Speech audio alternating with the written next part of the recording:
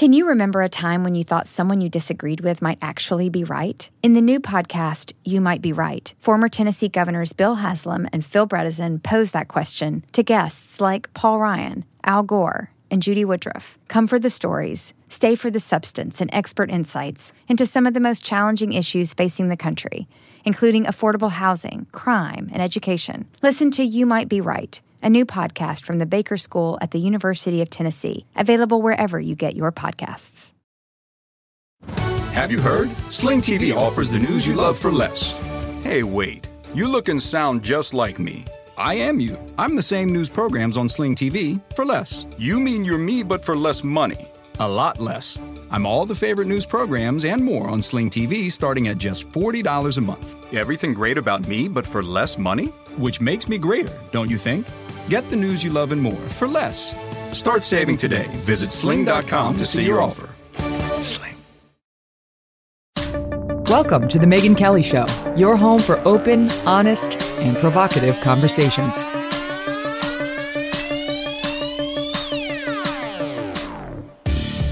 Hey everyone, I'm Megyn Kelly. Welcome to The Megyn Kelly Show. Today, Jordan Peterson, the one and only. I've really been looking forward to this interview. I have never met him. I've never spoken to him, but I have seen so many videos. I've read his books. His massive book that was hugely, hugely popular, 12 Rules for Life, An Antidote to Chaos, was an international bestseller. It's over 4 million sales. The New York Times, let me put it to you this way. The New York Times has called him the most influential public intellectual in the Western world right now. And he is. He's taken a lot of risks. He's put himself out there to defend free speech. And of course, has taken a lot of crap because of it.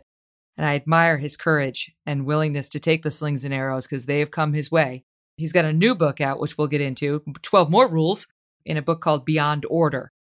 And he's got just a different way of thinking about the world. And unlike most of us, he has spent his life thinking about the world, thinking about our problems, thinking about history.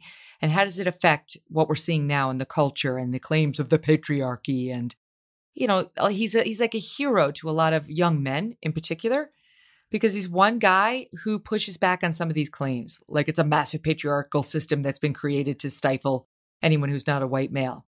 Well, you hear him talk in some of his lectures about how, well, lobsters have a hierarchical system and when we're descended from them ultimately. And so, like, did the lobsters create it? Or was it like really the white men who got together at a round table and created things the way they are?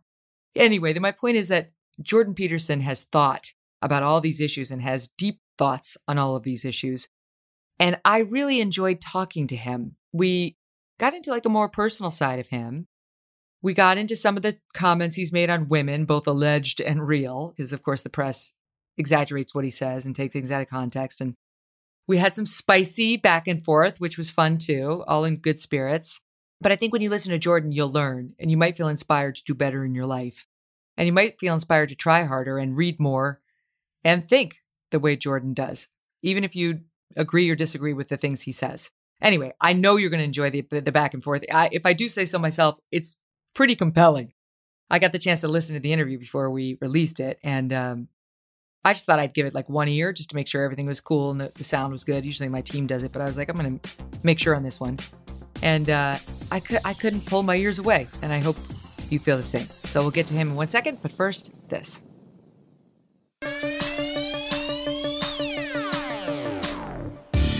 Hello, Megyn. Jordan Peterson, what a pleasure. I'm so excited to be talking to you. Thank you. Thank you for the invitation. I have been neck deep in Jordan Peterson, YouTube videos, all of your website, your books, and I have to say it's been really illuminating. And I'm just coming off of a 2-week vacation with my family, and I just thought to myself, what a small person I am. I've literally been sitting around thinking, how can I get the self-tanner to last more than 5 days?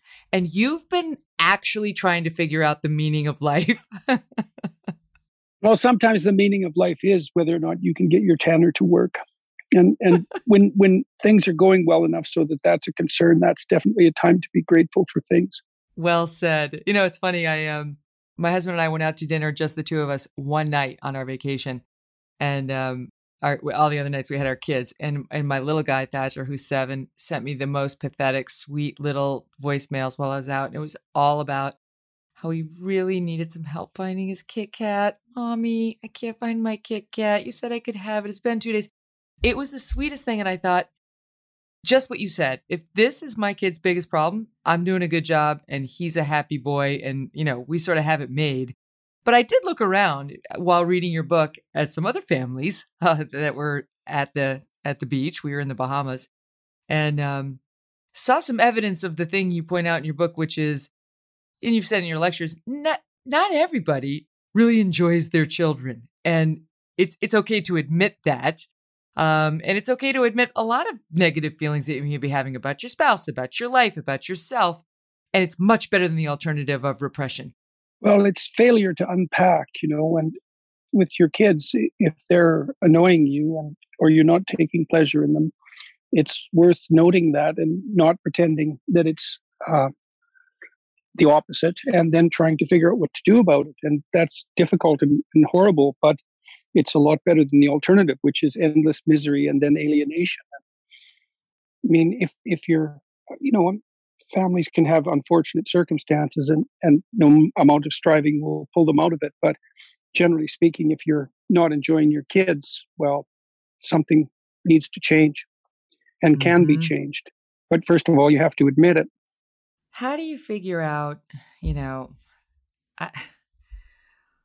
I don't know. I looked at the news while I was gone, and it was the darkest of the dark, right? We had more than 2 mass shootings while I was away, and it keeps happening.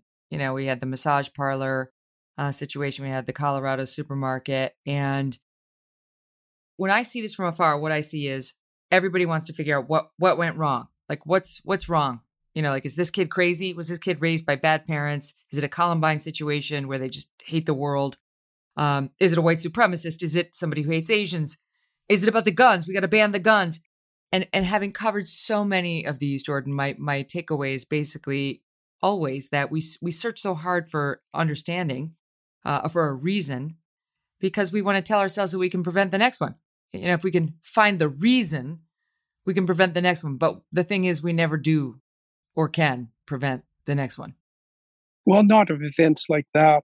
Part of the reason that I'm motivated to do what I've been doing is to help people broadly avoid ending up in the kind of horrible pit where they might be motivated to do such things. And so you can do something about the causes of such events on a general scale. But when you're dealing with a nation of 300 million people and a planet of 7 billion people, there are going to be random, essentially rare psychopathological events. And the idea that you can predict them and somehow bring them under control in any specific sense is just nonsensical. First of all, even though they're far more common than anyone would like, they're still unbelievably rare.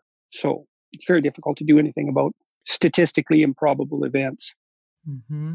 But what does it mean? Because you talk in your new book now, Beyond Order, about paying attention above all, even to what is monstrous and malevolent. Like what does that mean? Because I look at those acts and I'm thinking that's what those are. But is that what you're talking about? Yes, definitely. Yes.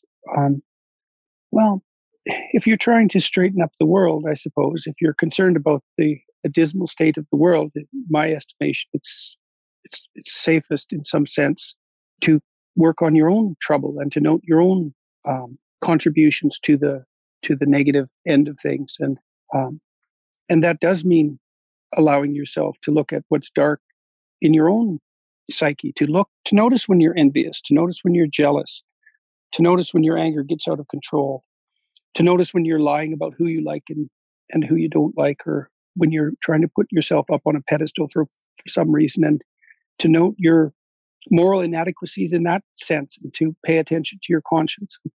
All of this is extremely important, and it's the right focus as far as I'm concerned, as opposed to paying attention to the more general evil in the world, at least to begin with. Once you have your house in order, well, maybe you can start solving wider scale problems if you have the ability and the will. But until then, it's better to confront the darkness within. As far as I'm concerned, that straightens up your own life, and that's of inestimable value to everyone around you. So, and you don't do any harm in that, right? I mean, that's the thing, is you're experimenting in your own domain at that point. The other thing too is that if you don't confront malevolence, if you don't understand it, then you lay yourself completely open to it. If you confuse your naivety with goodness, and people often do that, I wouldn't harm anyone is generally shorthand for I couldn't if I wanted to, which isn't a indicator of strength. It's an indicator of lack of ability. If you have no theory of malevolence and no familiarity with it, you're an easy target. You're a pushover.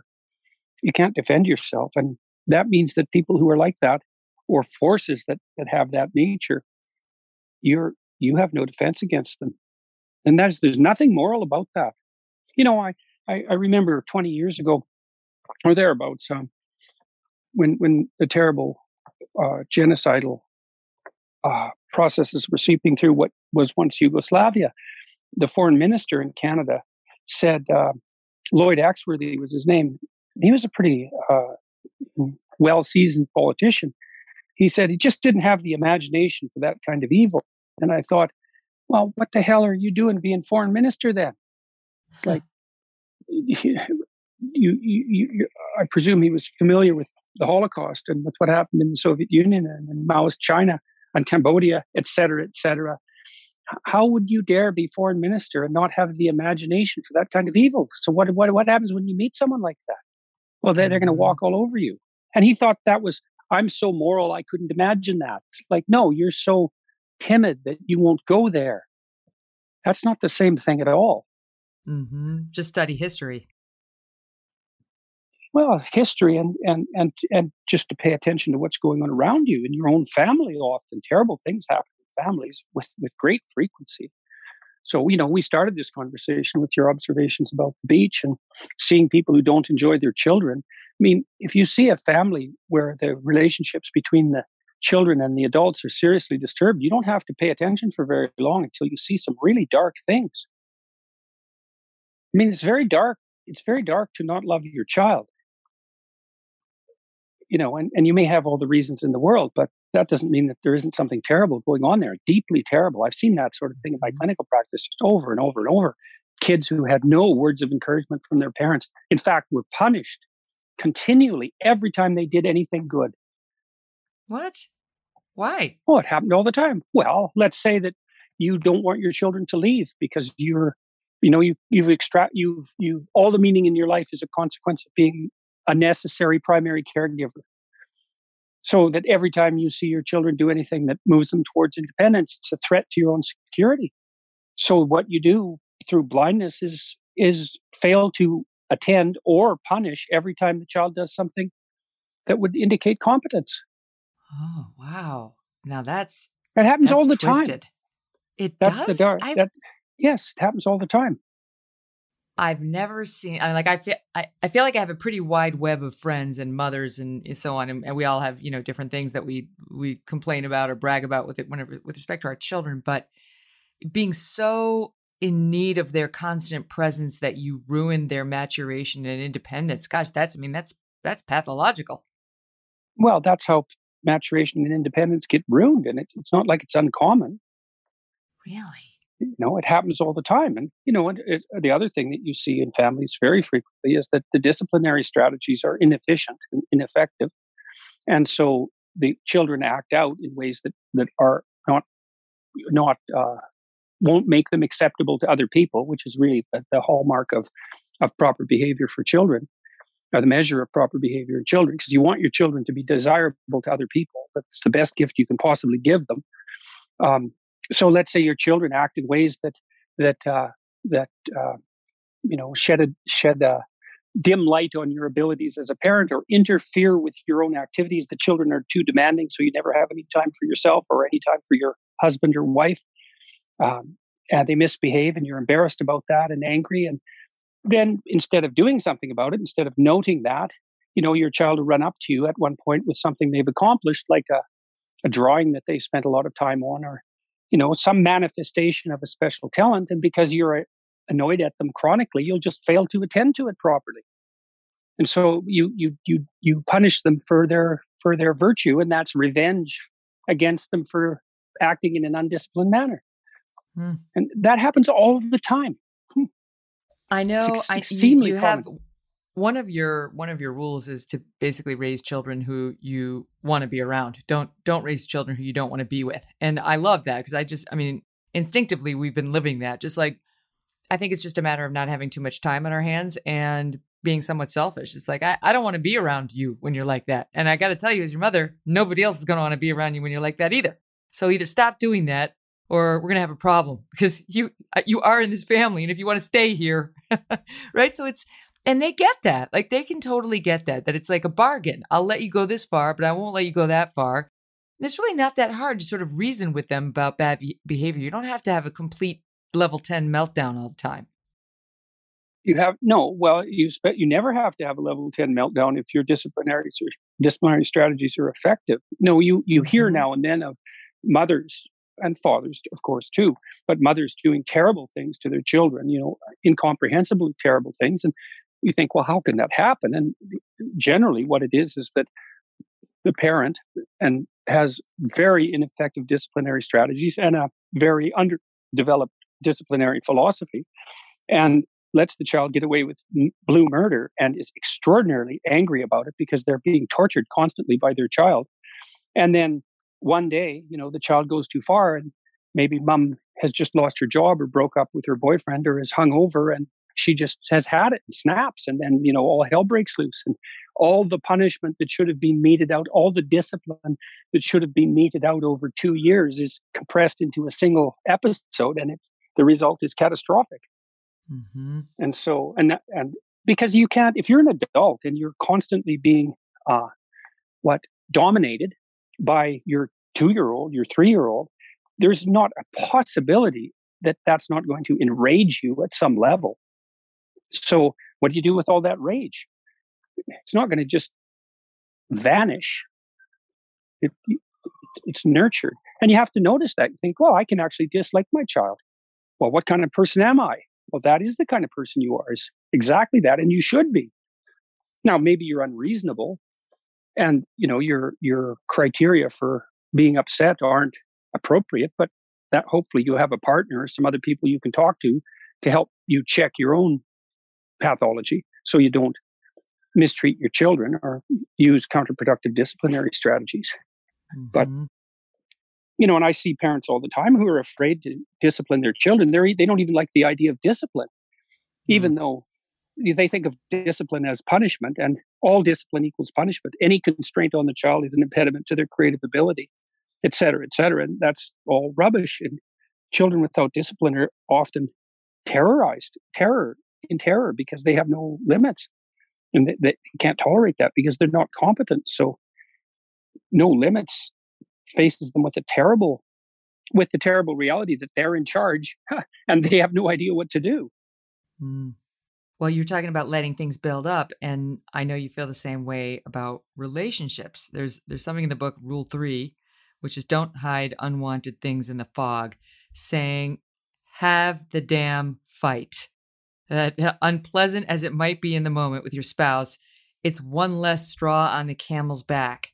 And I do think there are a lot of people out there, maybe especially during the COVID quarantine, who just choose not to have the fight because they'd rather keep the peace. And you're trying to tell people, as a clinical psychologist, they'd rather pretend that the peace is there than work for it. That's the reality of it. I mean, it's often too because people don't know how to negotiate. They're just not taught how to negotiate. We're very bad at teaching. Our society is very bad at teaching negotiating skills. It's really too bad.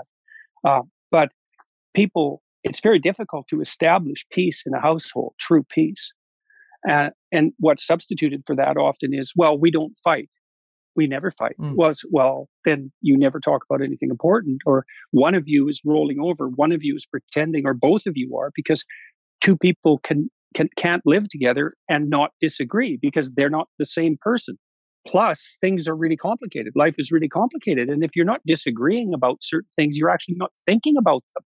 You should disagree about your finances, because how to handle your finances mutually is a really difficult problem. And so if you're not disagreeing about it, that means you're actually not discussing it. You're not walking through the full range of options. I mean, thought itself is a dialectical process, right? It's a form of internal disagreement, and couples can engage in mutual thinking by taking opposing positions, and then you think it through. And because the question of how to arrange your household finances, maybe one of you works at a salary job and the other stays at home and takes care of the children or something like that. Well, how do you divide the money? Well, how can you? It's not like you're going to magically come up with a solution to that both people instantly agree on. It's a really complicated problem. It's attached to the problem of how you value domestic labor, how it should be valued, and our whole society hasn't really figured that out. Right. So I just think you've got some good points about. A long time ago, I heard a guy who was he was a proponent of what he called radical honesty, and his whole point was you got to say the thing. You just got to say the thing that's on your mind, even if you'd rather filter it, you'd rather not quote hurt the other person. But ultimately, the radical honesty program, if not, you're not intending to be hurtful. You're just intending to be honest, and it might have the effect of being hurtful short term, but long term, it's going to bring you more intimacy.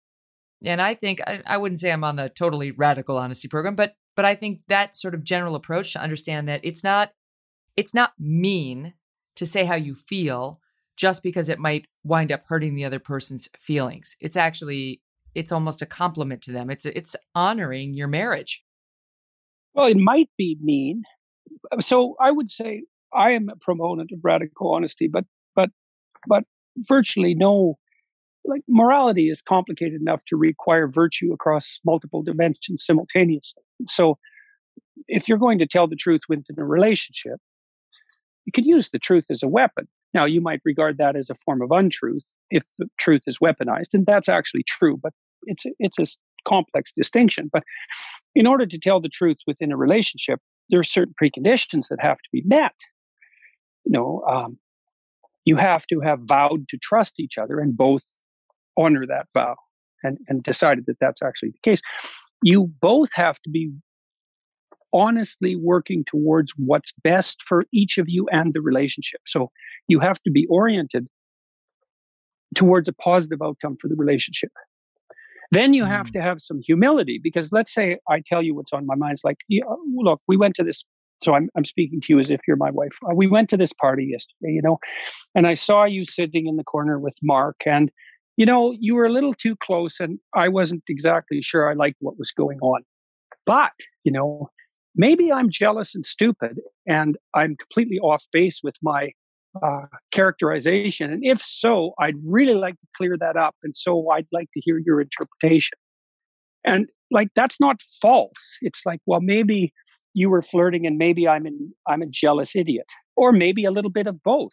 But wouldn't it be good if we could sort it through so we both knew? But if you're going to do that, if you're going to throw forward a feeling-based accusation, which can obviously be damaging to the other person, you have to accompany that with the willingness to assume that your fault might be as great in the error you're making with the accusation as the fault that you're pointing out. And that's another thing that stops people from being radically honest. It's like, well, I feel this way.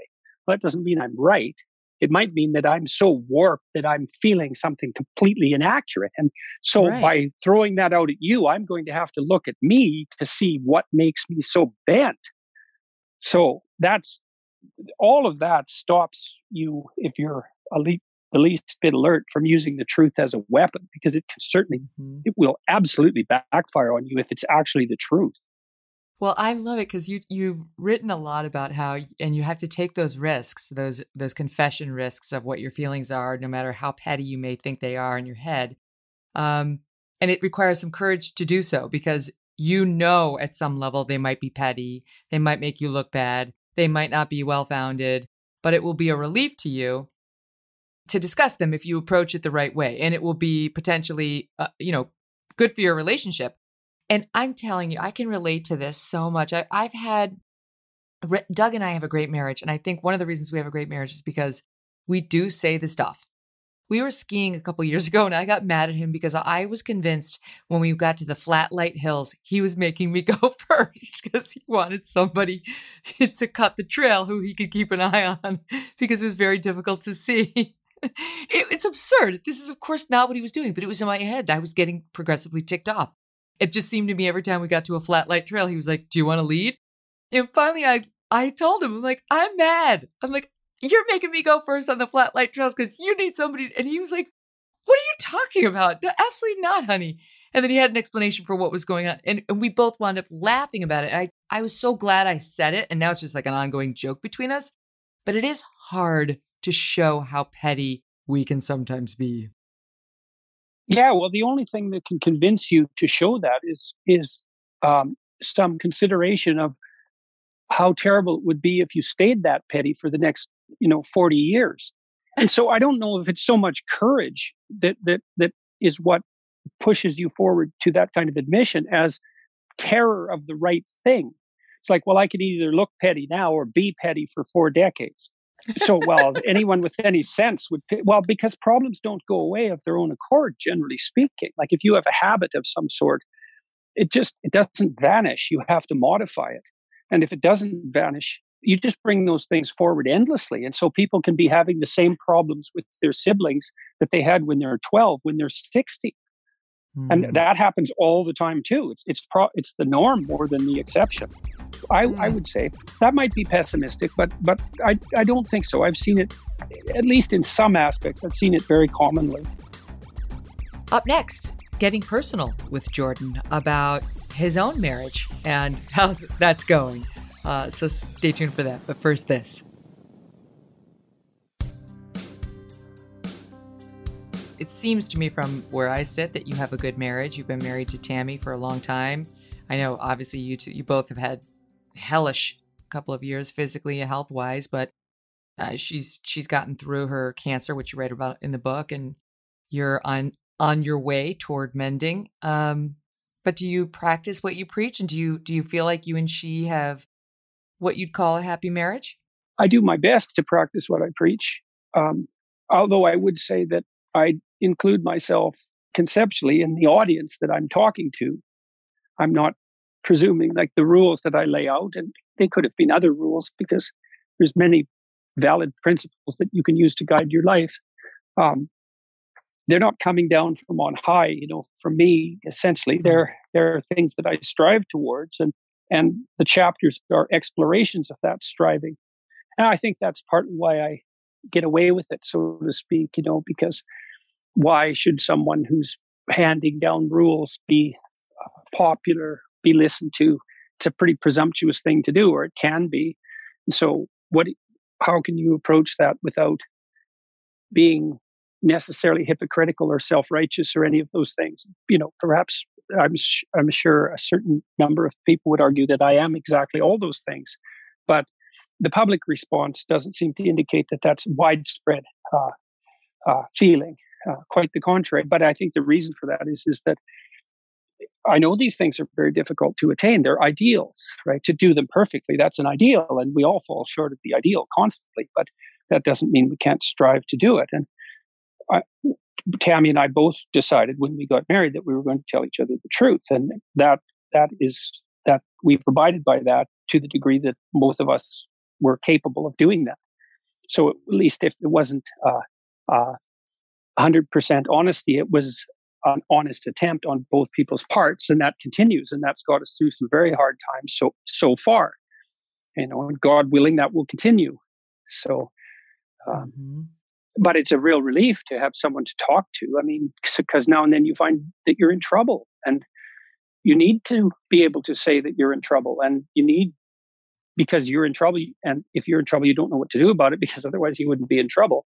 You would have avoided it or fixed it. And if you don't have a history of being able to tell your partner everything, essentially, then you're alone when you most need someone. And that's exactly when it's so good to be married. I mean, that's part of the strength of a marriage, is that there isn't just one of you. There's two of you. And that's better. It makes you more resilient and robust, well, and less lonesome and all sorts of other things as well. Often you go to social events, familial events, but social events that where there's discomfort, there's unspoken discomfort characterizing the gathering. People are pretending to get along, but there's unbelievable tension just under the surface. That's why Christmas and events like that are often so difficult for people. Everyone's walking on eggshells and smiling at the same time. And like it's really, really stressful to live like that. And it's way better to have the fight sporadically, sort things out so that now and then you can actually have some genuine peace. Because now, there might come a time when you really need it. I know. Well, you've been through it. I mean, she probably just thought you becoming famous was going to be the most difficult thing you guys were going to go through together. And then for some reason, I don't know, you tell me what it was, but the universe unleashed some personal and medical hell on you two. You're still standing. I don't know. What do you think about that? There is a saying like the universe did this or the universe did that. Do you believe the universe somehow brought this upon you? Do you believe you bring trauma, physical, health, otherwise upon yourself in some way? Well, the degree to which you're responsible for what happens to you is always questionable. I mean, you certainly can't say in any realistic sense that people are finally 100% responsible or at fault for everything that happens to them, because you'd have to say that it's everyone's moral inadequacies that make up their mortality. Everyone's died, and I suppose in some abstract sense, and maybe some ultimate religious sense, you could say, well, that's because we fall short of the glory of God. And perhaps that's true, but in any realistic human sense, we're all vulnerable to fate and accident. And you always have to factor that in, because, otherwise, every time you get sick, you have cancer, let's say, or something like that, or a family member does, not only are they sick, but they have to presume that if they weren't morally at fault, this wouldn't have happened. It's like, well, look, if you act immorally, virtually by definition, the probability that bad things are going to happen to you is much increased. But that doesn't mean that every time something bad happens to you, there's a moral fault lying underneath it. So, and so I don't see that that's disputable. Because we're fragile, we're susceptible to earthquakes, lightning bolts, acts of God. And it's worthwhile looking at the situation and trying to discern moral culpability, because maybe if you did something stupid and it made you vulnerable, you'll learn not to do it again. But, you don't want to take that too far. Yeah. Well, I look at you and I see somebody whose life has changed so dramatically since you first came out with that video, refusing. Well, you were objecting. This was the big thing about you. It's funny because a lot of people brought your story to me and said, oh, you should talk to this guy. And so many times, Jordan, people have been like, oh, it'd be great to see. You're going to kill this guy. You're going to battle him on women's issues. And then I started actually reading what you were writing. I'm like, oh, but I agree with a lot of it. Like, I'm not looking to do battle with him. I actually think he's got a lot of great points, because once you actually read what you've said, you've been grossly misrepresented by a lot of people who write about you, because you're not some hardcore, I don't know, woke cancel culture, identity politics activist. So you first sort of came to national or international, because you're Canadian prominence, I think. You taught everywhere, Harvard and Toronto, and you was very respected intellectual, but fame didn't really come until you took a stance on the Canadian law. They were going to outlaw, and did, right? Anybody from refusing to say somebody's chosen pronouns. Like, yes, and there's a Canadian man violating in jail the law. Right now. Yes, there's a Canadian man in jail right now because of that. And it happened exactly the way I thought it was. He was jailed for contempt of court. But was the pathway yes, a dad. That was the pathway to jail that I saw emerging as a consequence of this bill. And people said, well, I was exaggerating the danger. And I thought, no, it's a law. You break the law, and you continue to break it, then mechanisms kick in, and eventually the punishment is force. That's how law works. And so that is how it works. And I was unhappy with the law because I believed that it was an unwarranted intrusion by the government into the domain of free speech. And I do believe Yep. that. And certainly I believe that in the United States, that law couldn't have held. And there was a challenge here recently, Sixth Court of Appeal in Kansas, I think, indicating that those sorts of provisions are probably illegal, even as workplace guidelines. In any case, I thought that the government had overstepped its boundaries. And recently, I realized also that I was upset about the theory of identity that constituted the core element, one of the core elements of the bill. And so, yeah, that's what initiated all of this. In What some year was sense, that? 2016, Okay. in the fall. So you decided But to there take a was another stand on element that to one. that too, Yeah. because Sure. what happened was, well, that accounted for the first 15 minutes or the first week of public attention, let's say. But this has been going on, like I've been at the Oh, center yeah. of public attention for almost 5 years now. And part of the reason for that is that even from the beginning, people went to my website, to YouTube actually, because of the news reports, but I already had 200 hours of videos up at that point. And so it was that fact that, at least in part, made this continue, because it Mm-hmm. turned out that I was talking about something that, well, other people weren't talking about and still aren't talking about. So, But starting to. But I mean, I think the thing about you is you have the intellectual goods to back up the things you're saying. You got really deeply thought out positions on these issues and are looking for conversation. You're looking for discussion. What could be more laudable? But of course, as you know, the other side on these identity issues they're not looking for discussion. They're looking to stifle discussion. And as this Canadian dad just found out, sitting in a jail cell because he won't call his biological daughter a boy, and he's objecting to her getting testosterone. And the judge has actually declared that the parents must affirm the gender switch or they will be implicated in a criminal offense. oh, there's no doubt about that. I mean, he's in jail for complex reasons. He was also forbidden to speak to the press and continued to.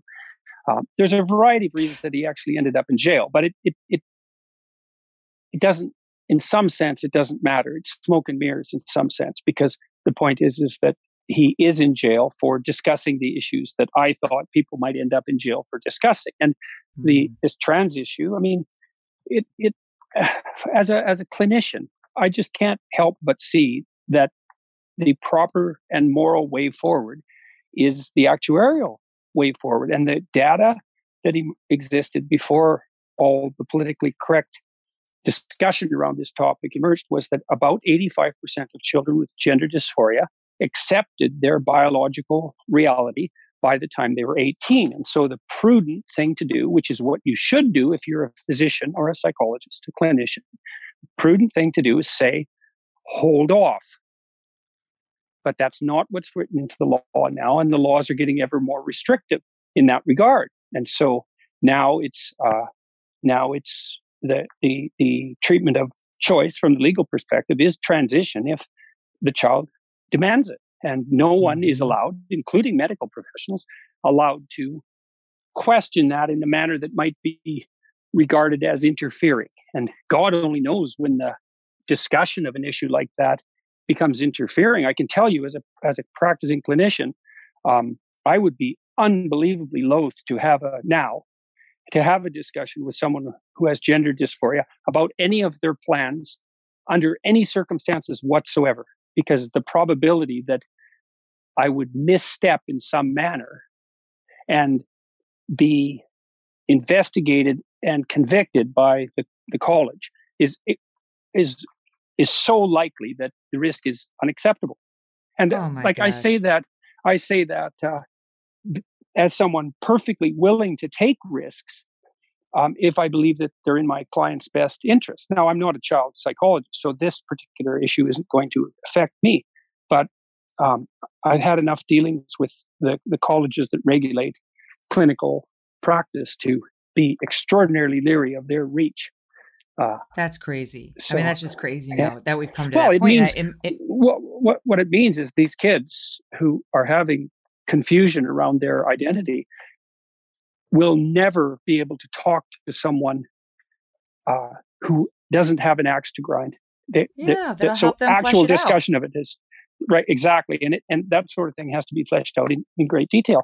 I had it has to be fleshed out in great detail, and those conversations are unbelievably complicated, and they wander into territory that the current legal structure makes absolutely the risk absolutely unacceptable for anyone who knows the law.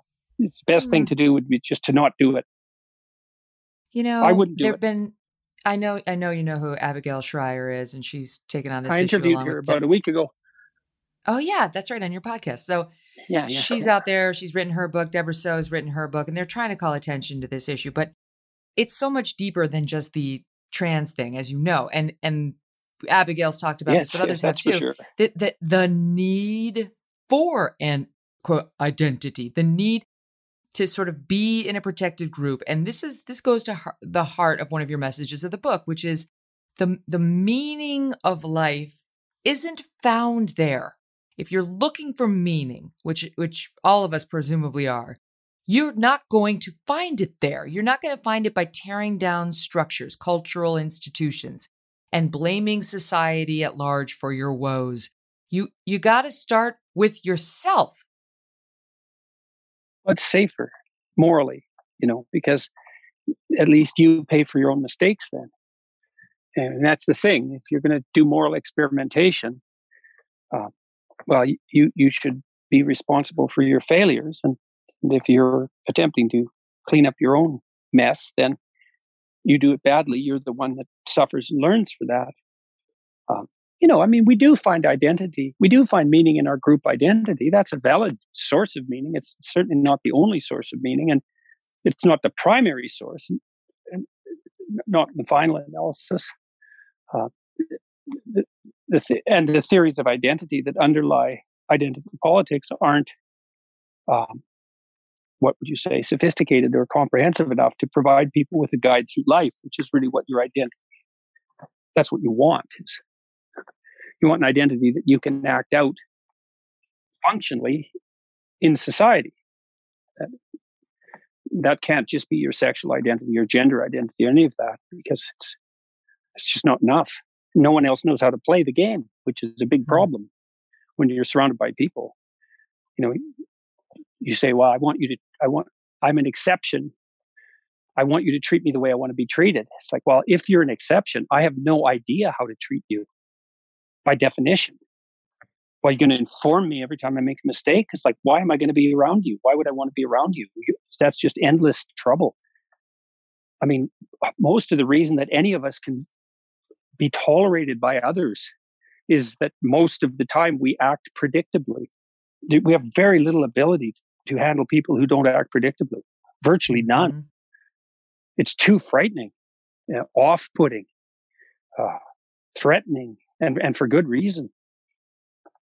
So you have to be a conformist. I mean, you shouldn't ultimately be a conformist, but I'm not even touting conformity as a virtue in some sense. It's just necessary in huge societies.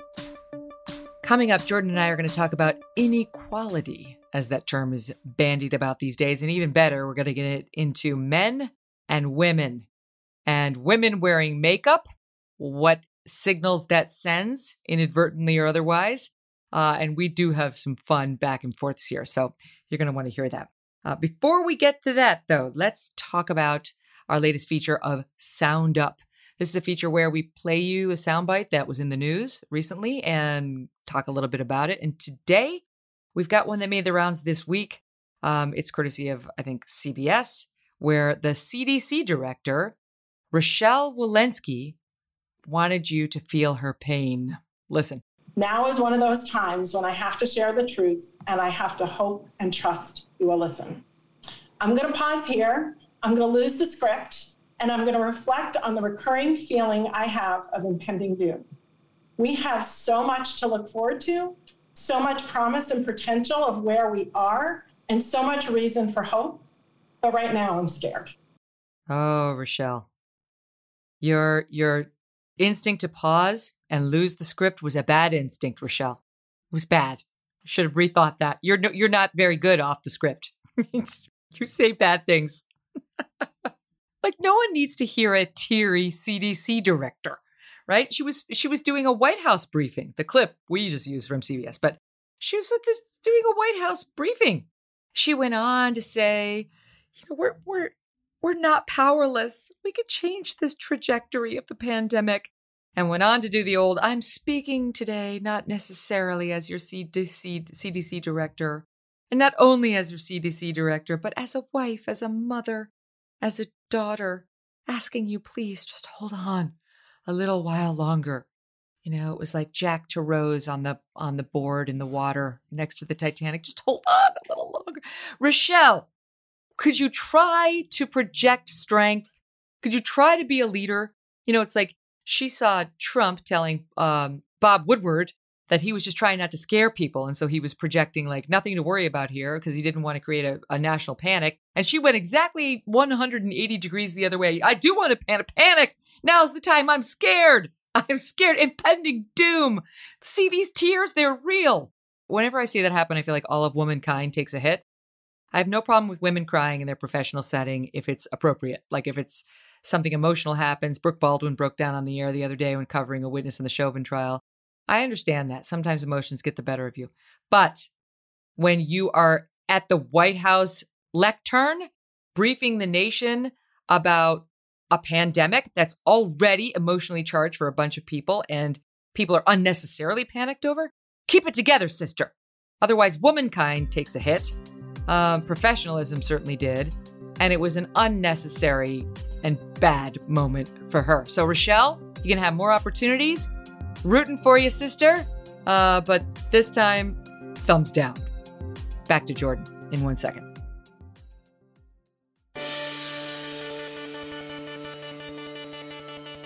I mean, why do you think there is such this push to identity politics? Over the past 15 years, I don't know, have the exact number, but what's missing? We've had some people say God. We've had some people blame socioeconomic conditions. What's driving this? A lot of it's just bad ideas. I really blame the universities in a huge part. I mean, the universities, first of all, created all these pseudo disciplines starting in the 60s. That was a catastrophe. They had no intellectual rigor whatsoever. No history of intellectual rigor, no practice of intellectual rigor. They weren't disciplined. They were bones thrown to the mob, I think. And so, and that, and the people in those disciplines played politics within the universities and very effectively. And so the administration came to adopt their theories, such as they were, as doctrines. I mean, they didn't have any ideas, so they played politics. They took the systems over politically, and they're doing the same thing now with the hard sciences. Wow, the journals, the scientific journals, mathematical journals, that sort of thing. They're increasingly politically correct. They're going to demolish the hard sciences. That's their end goal target, fundamentally, at the moment. And the hard scientists, they think, well, we're resistant to that. It's like, no, you're not. You're so naive politically. You don't even know that you're naive politically. They're just going to roll over you guys. It's happening. That's how it looks to me. Well, right? I think so. I mean, we're and what's happening is that every day the universities are dying because of it. The humanities, like enrollment in humanities, is plummeted, and the reason for that is that no one in their right mind would study what the humanities have become in their most absurd incarnations. They're not good for anything. I mean, humanities are supposed to train you to think and to provide you with a certain degree of historical wisdom, historically derived wisdom, so you could be a good citizen. If they're not doing that, if they're just teaching you how to be a radical, essentially, to swallow a couple of presuppositions, the culture is essentially oppressive, morality is to be found in the attempt to tear down arbitrary power structures. Christ, you can learn all those axioms in 15 minutes. Why go to university for 4 years? And once you learn it, what are you going to do with it? be an activist. Okay, fine. If you want to be an activist, but most people don't. Well, you know what they say. We don't like inequality. We don't like inequality. Well, no one likes inequality. No, nobody likes inequality in some sense. I mean, there isn't anybody who celebrates when they walk down the street and they see homeless people. Everybody, virtually, the odd person might think, well, if you just straighten up and get a job, you wouldn't be on the street. And, that sort of attitude is usually rather flip and not very well thought through, and also rare and not very deep. But very few people are in favor of absolute poverty. But inequality is a really complicated problem. And part of the problem with ideology is that ideology makes every problem simple and every answer obvious. And every problem isn't simple and every answer isn't obvious. And it requires real education to decompose the problem, to see that it's more than one thing. Like poverty isn't absence of money.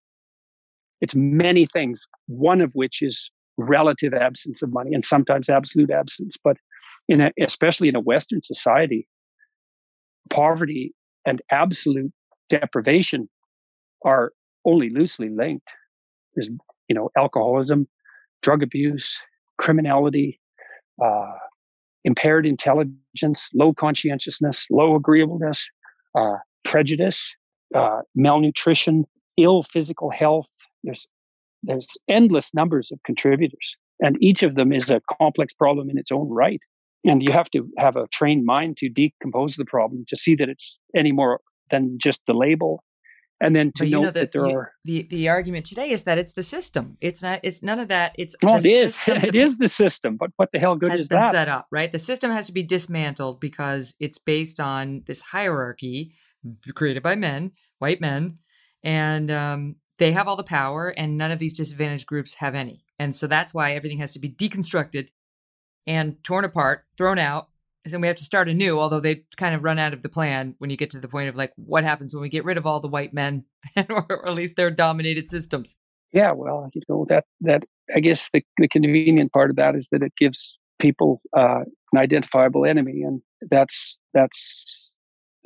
gives you something to strive for romantically and morally, but it's extraordinarily dangerous. And it's true. The thing is, it's true in some sense. All failings are a consequence of inadequacies of the system. Now, all systematic insufficiencies aren't a consequence of power misuse, because there's ignorance, obviously. Part of the reason systems don't work is because we just don't know what to do. It's corruption, of course, is a problem, but ignorance is a bigger problem, at least in a functional society. And so, but if you eradicate the patriarchy, you aren't going to get rid of ignorance. That's well, and you're not sure. going to get rid of inequality, right? Because you talk a lot about competence. What about competence? Variance in competence. Well, yes, absolutely. But you have to admit that this system does something that is laudable in order to believe that movement up and down it is dependent to some degree on competence. It's always to some degree, Well, is the system patriarchal? Well, to some degree. Is it corrupt? Well, to some degree.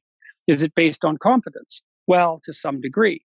And those answers aren't as satisfying in some sense emotionally as the more cut and dried answers like, well, it's a hierarchy it's power. People get and the hierarchy itself is based on power. I mean, even chimpanzee hierarchies aren't based on power, not if they're stable. It's a stupid theory. It's an ignorant theory, and in our society, at least when its subcomponents are functioning properly, people who maneuver for reasons that only have to do with power are generally not successful for very long, because no one wants to have anything to do with them. That's interesting. Who wants to work for someone who dominates them all the time? They're just going to. Well, first of all, they're not going to be very motivated. And second of all, they're going to take every opportunity they possibly can to take revenge on the person who's power hungry above them. They'll sabotage them. They'll inform on them. They'll go over their head. They'll conspire against them. Like, power is a very, very unstable basis for a hierarchical position. And it is what incompetent people default to. But that doesn't mean that it's the rule. It's not the rule among truly successful people. I mean, partly you see that if you know successful people who are good people in the main, one of the things they delight in doing is mentoring and helping people establish their careers and move up. And it's a primary source of gratification. These professors have that with their graduate students. And if they're good professors, they strive to make their students successful. They do that because it's gratifying, at least in part. It's great to foster someone's career. What do you make of people? Because I've certainly heard this said in women's circles many times that, the system is male dominated. Just corporate America is male dominated. Political systems are male dominated here and in Canada. And that, I certainly understand the argument that women make different choices. Women may prioritize family. Women are the ones who have the children, and that necessarily pulls them away from the office and so on. I get all that. But men are the ones who set up the systems. Men are the ones who initially placed the values on the traits that men have. That's where I see the patriarchy, that, the systematic sort of bias or setup that doesn't inure to the benefit of women. Now, what's valued? It's not the feminist. Men and women set up the value structure, not just men. I mean, women are, and this is painfully obvious. Women biologically, women are much more likely to be sexually attractive to men who are successful in their hierarchical structures. It's one of the primary determinants of male attractiveness to women. So women reward men who are successful in the patriarchy by granting them sexual access. Mm-hmm. And you're not wrong. You can be less cynical about that. They're more likely to marry them. Well, they're way more likely, and it's true cross-culturally. I mean, it modifies to some degree in the Scandinavian countries. That's actually one place where egalitarian social policies have dampened a sex difference. As a general rule, they make the sex differences bigger. Like differences in personality and in interest are bigger in the Scandinavian countries than they are in less egalitarian societies. But how the so? proclivity for women to, the biggest differences between men and women in terms of personality are in the Scandinavian countries. And the more egalitarian the countries become, the more different men and women become in personality, not the more similar. And they also get more different in interest. It's because if you get rid of the sociological differences, the biological differences maximize. They don't minimize. In what way? Give me an example. That is absolutely. Well, there's 5 cardinal personality traits, and women differ from men primarily on 2 of them. They're more agreeable, and so agreeable people are warmer, more empathic, more polite, more empathetic, more compassionate. Less agreeable people are harsher, less agreeable, more antisocial, more likely to be imprisoned. And men, on average, are less agreeable than women, or women are more agreeable. And it's if you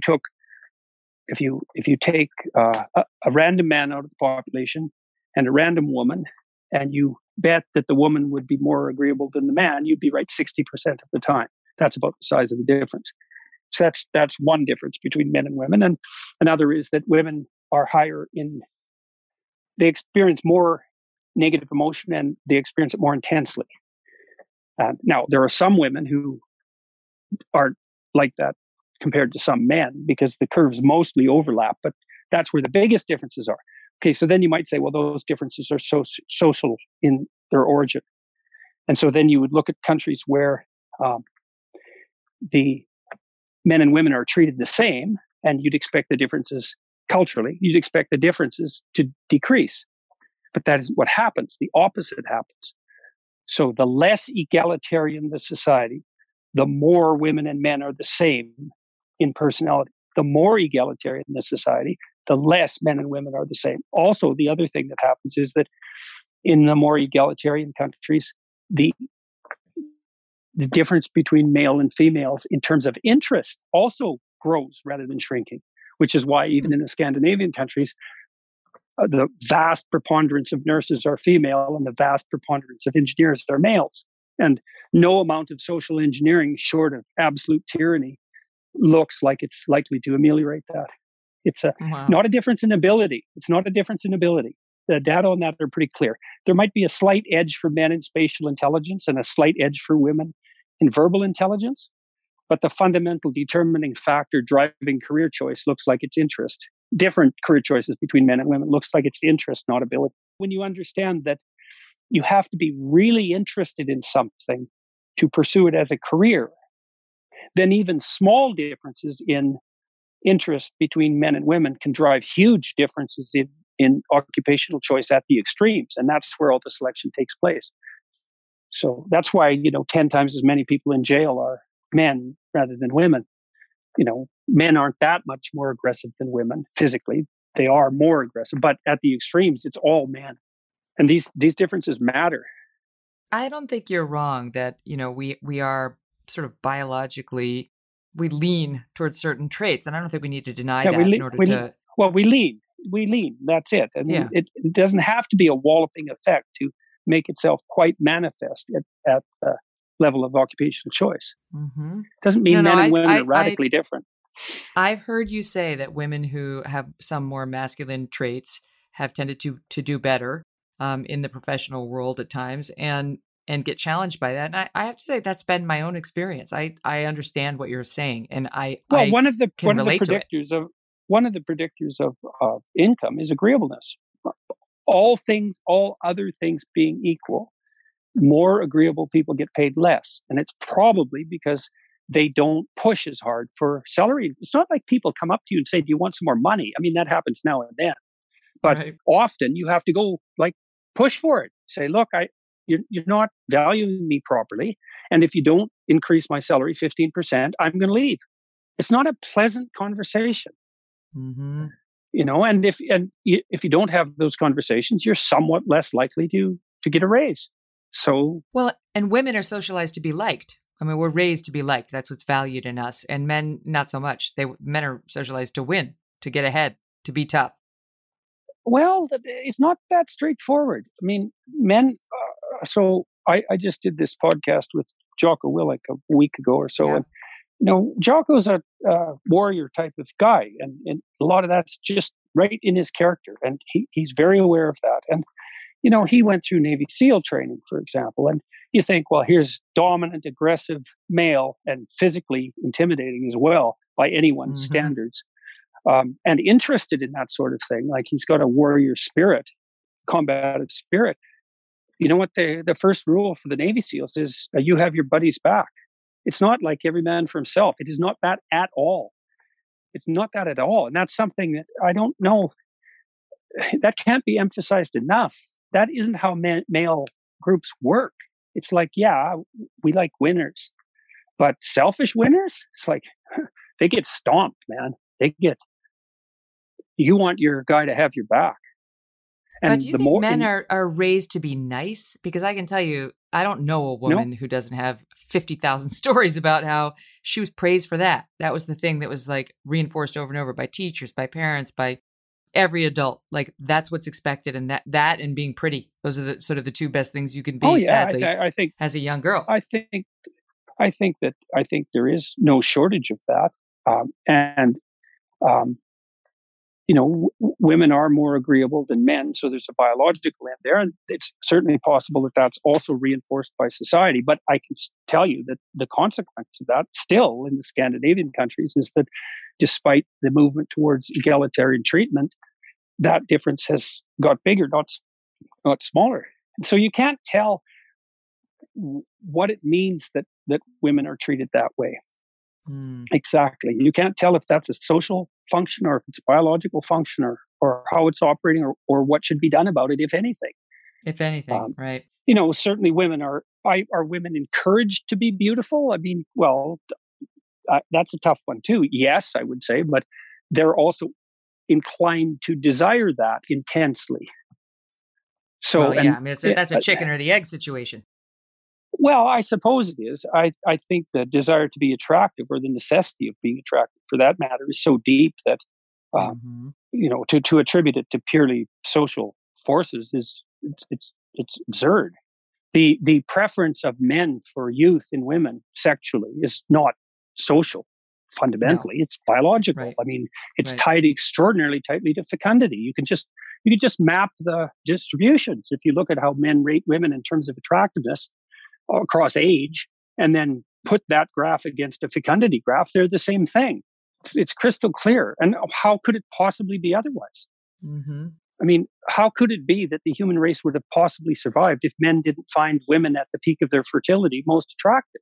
Well, this is what we're Obviously. up against. This is what women are up against, because we do have to have the babies and we do have to find male suitors. And yet we've emerged into this time where we also want, some of us want to run the corporate board, and some of us want to be taken perfectly serious at the office, even though, well, we're that should be how it is. I mean, our hair looks good and all that. Well, it's great that that's how it is. I mean, look, as soon as women enter the workplace, the human race has twice the brain power. Who in the right mind would object to that? Well, it's not that they object to it, but they don't necessarily want it in the C-suite. Yeah, no, I understand what you mean. I understand what you mean. I'm just saying that it's a good thing that it's happened, that women have that we've managed to figure out how to provide women with enough freedom so that now their capabilities can be manifested in all sorts of places they hadn't been manifested before. Mm-hmm. That's a net win for everyone. Now, is there some resistance? There's going to be resistance. I mean, it's also partly because men don't actually know how to compete against women in the workplace. That's true. I mean, well, what's the rule for a man?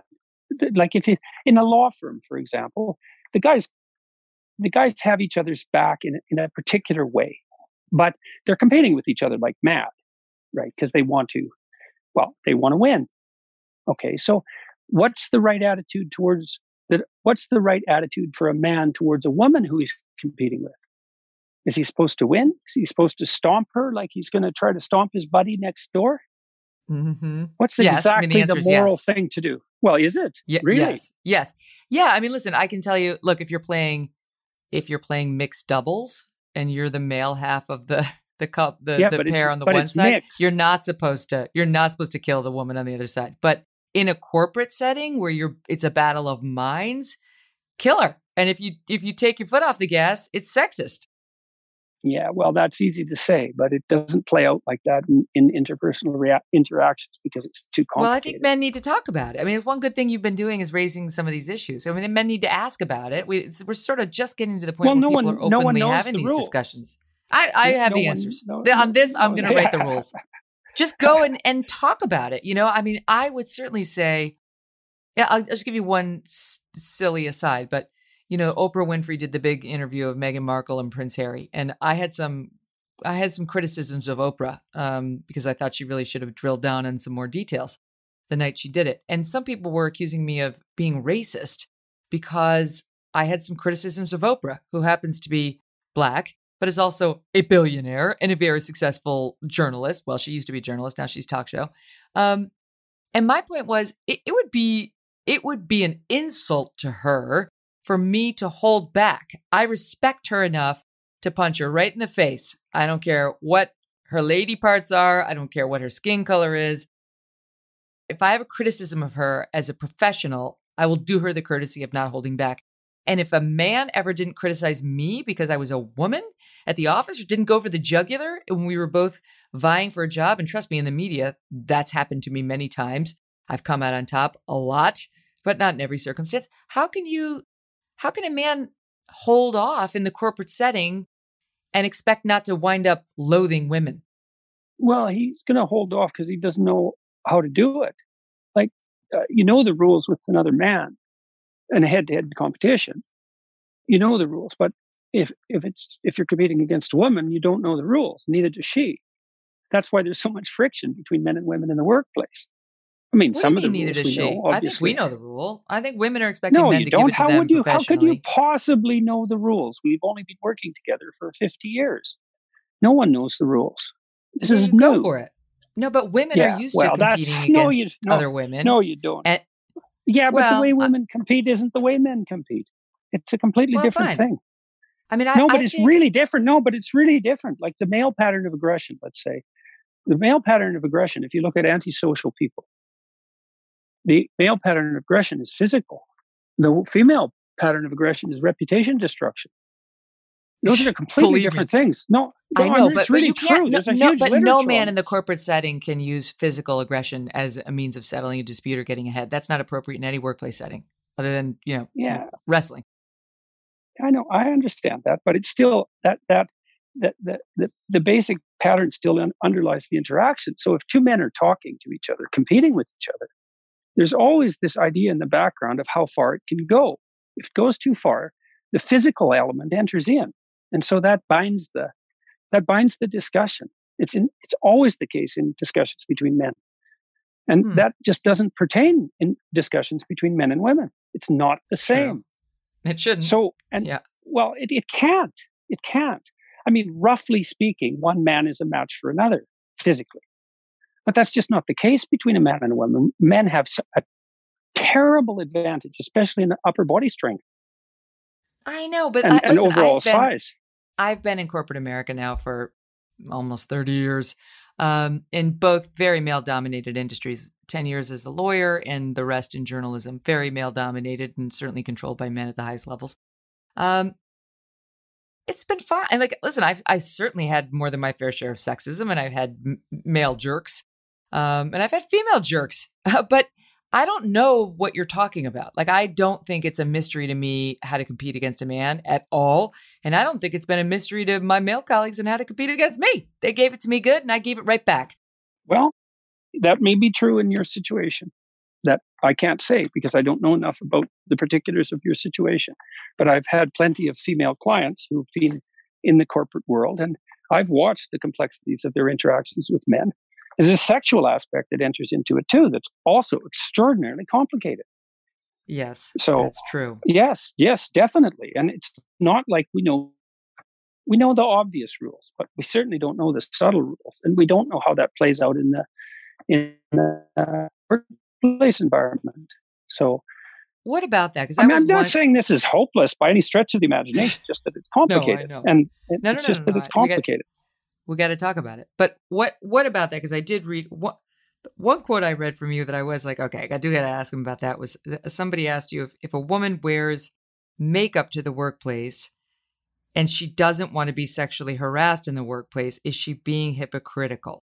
And you said, yeah, I do think that it's hypocritical for a woman who doesn't want to be harassed in the workplace to wear makeup to work. Is that true? No, I didn't say that. No, it's not true. I wanted to ask you because I know how the press is. No, what I was talking to a reporter who was particularly provocative and ignorant, and who thought he knew far more about everything than he knew about anything. And we were talking about makeup, and I said that the purpose of makeup is sexual signaling. And, he just blew his top. It's like, well, that just surprised me. It's like, well, what the hell do you think the purpose of makeup is?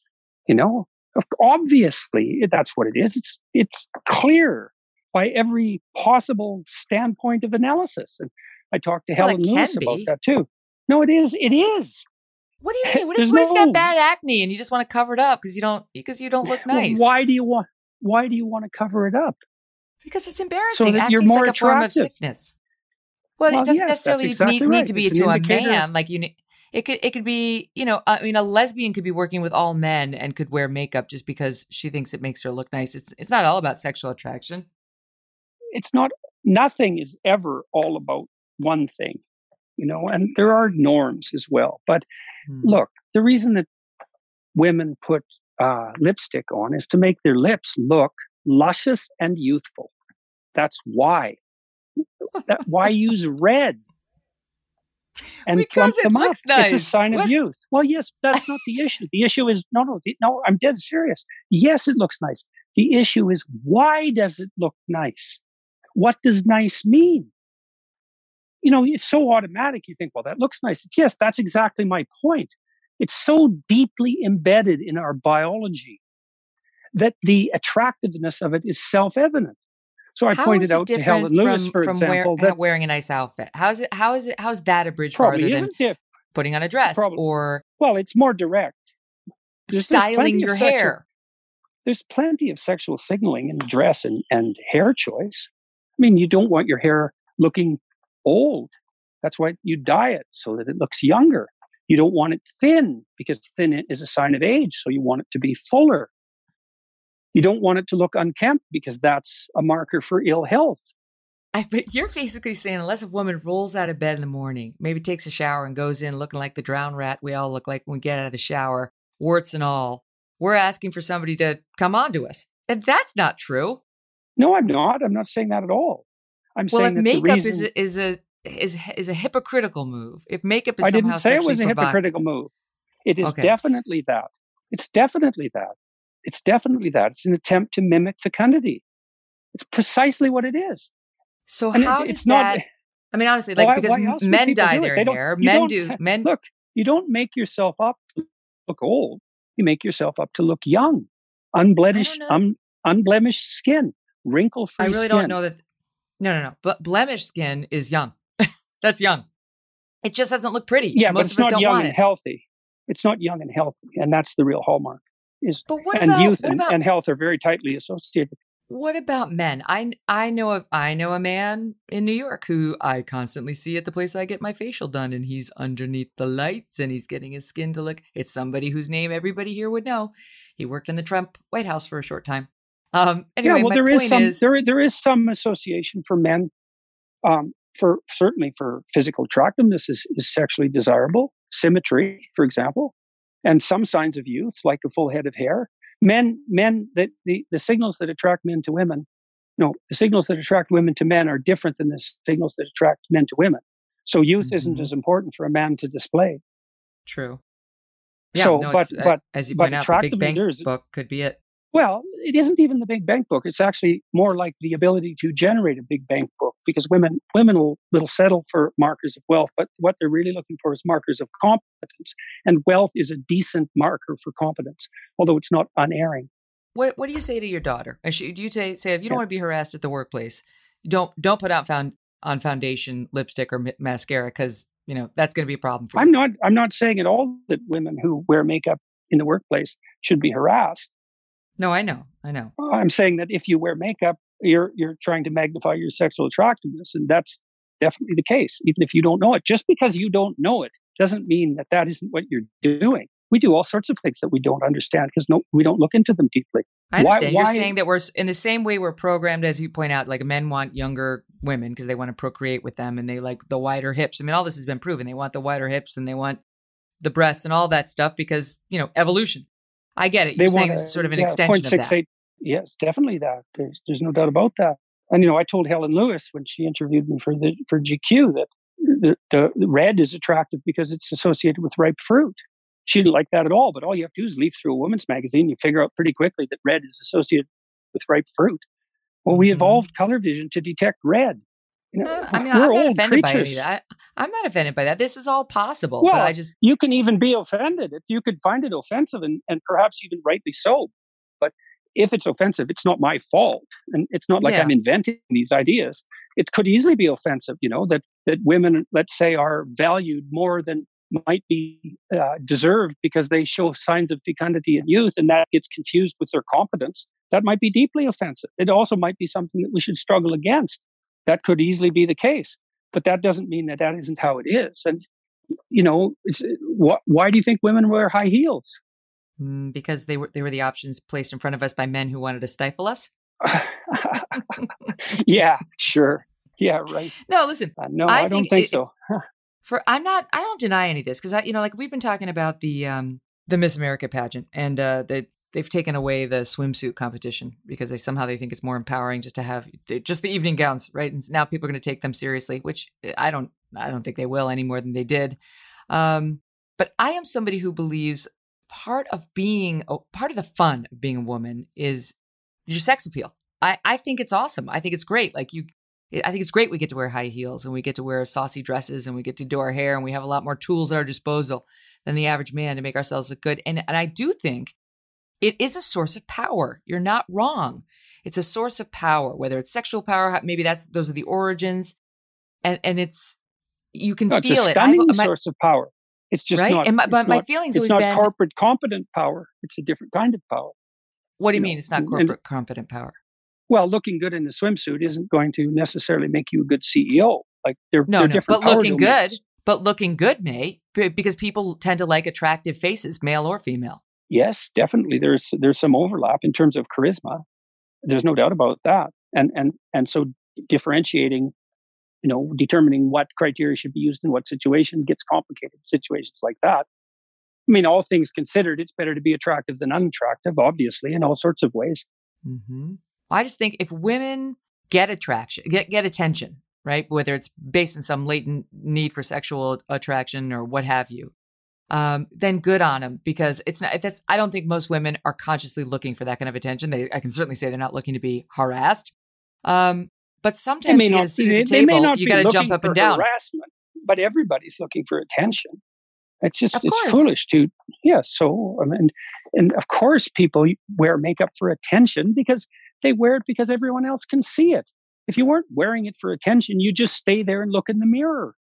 Obviously, I don't you're think wearing it for attention. I just And don't see it positive like that, I have attention. to say. Now, Well, then I think why wouldn't you there's just a stay line. home with your makeup? Why wouldn't Because you there's stay a line home with between your makeup? attention.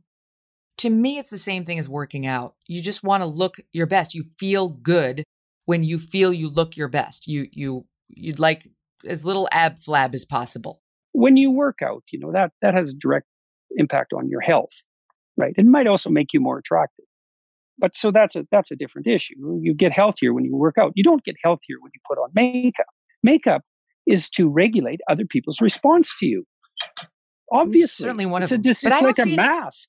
It's It's no nothing, I'm different not saying than there's anything wrong with it. I'm not Yeah, but saying there's it's- anything wrong with it. I'm just I know, saying I'm not- what it is. I I'm get not you, and saying I'm there's not- anything wrong with it. I'm not accusing I'm you of certainly saying not that. saying that women who are wearing makeup are inviting, negative sexual attention, and they deserve it if they get it. I'm not saying that at all. Got it. Not the least bit.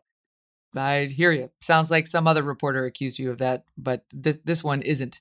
I'm just trying to figure out, if you're advising your child, right? You have a daughter and so do I, how to go to the office and behave appropriately while minimizing one's chances of sexual harassment. That's something with which I've had to deal. What do you say? What would you say? Well, I guess one thing I would say is that if anything untoward does start to happen, to document it right away, to write it down and to tell someone very quickly, someone you trust, but to keep a written record of it. So that protects you.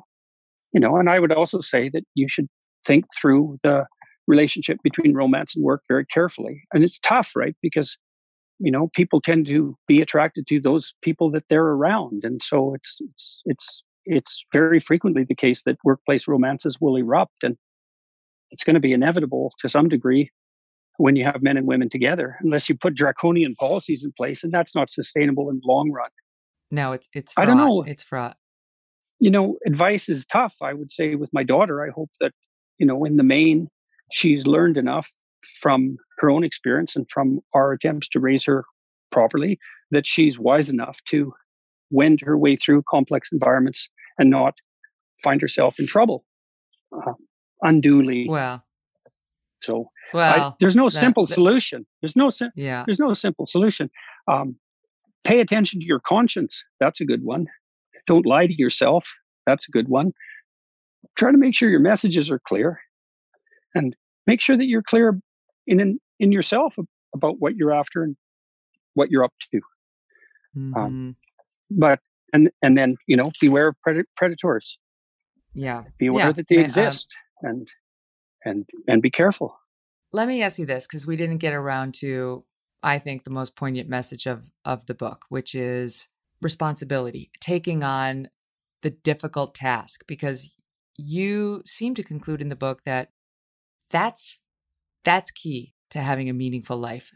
Well, what I've been really struck by in talking to the audiences that I've talked to is that you need a sustaining meaning in your life, because life is difficult.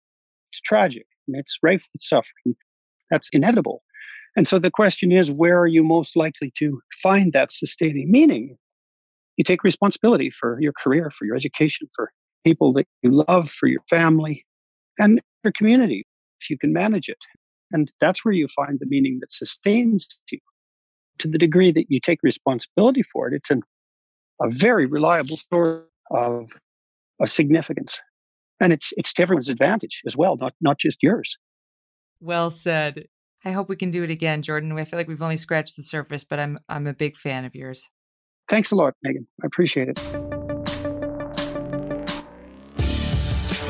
Well, that was amazing. I thoroughly enjoyed talking to him, and only wish we had more time, right? He was very generous with his time, but I want more. I feel like I always want more with big brains like his, right? It's like we only scratched the surface. So hopefully he'll come back. Hopefully you enjoyed it. Let us know. You can go to the Apple reviews and tell me what you thought of the whole exchange, because I know I had fun. I hope he did too, and I hope he's doing well. Now, he's been through quite a battle with his health. He's written all about it in the latest book. So wishing him nothing but wellness and a willingness to come back. On Monday, don't forget to tune in because we have Candace Owens. I'm psyched she's coming on again. She's got a new show to promote, so we got her back, and she's always spicy about virtually every issue. And we're going to ask her about how she basically got this Democrat politician who's been bothering her for a couple of years to bow out of politics, and she's involved the police. Don't mess with Candace. I think that's a good rule. Just don't mess with her unless you are truly intellectually gifted and willing to do severe battle. You might want to keep your powder dry. In the meantime, I hope you have a lovely, blessed weekend. Happy Easter. Happy Passover as well. And don't forget to not eat meat and go to church this weekend and talk to your kids about what we're actually celebrating, which is fun to sort of kick off with a bunny, but isn't ultimately about her. So anyway, I'll be thinking about you, and I'll talk to you on Monday. Thanks for listening to The Megyn Kelly Show. No BS, no agenda, and no fear. The Megyn Kelly Show is a Devil May Care media production in collaboration with Red Seat Ventures.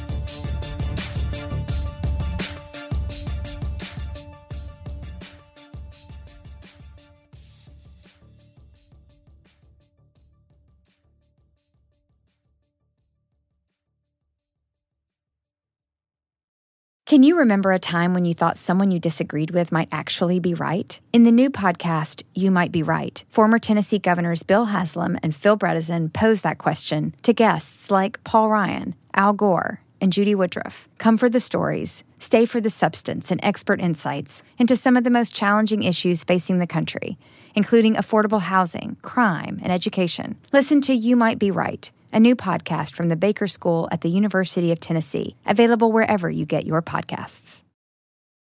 Want the same expert advice you get from the pros in the store while shopping online at DiscountTire.com? Meet Treadwell, your personal online tire guide that matches you with the perfect tire for your vehicle. Get your best match in 1 minute or less with Treadwell by Discount Tire.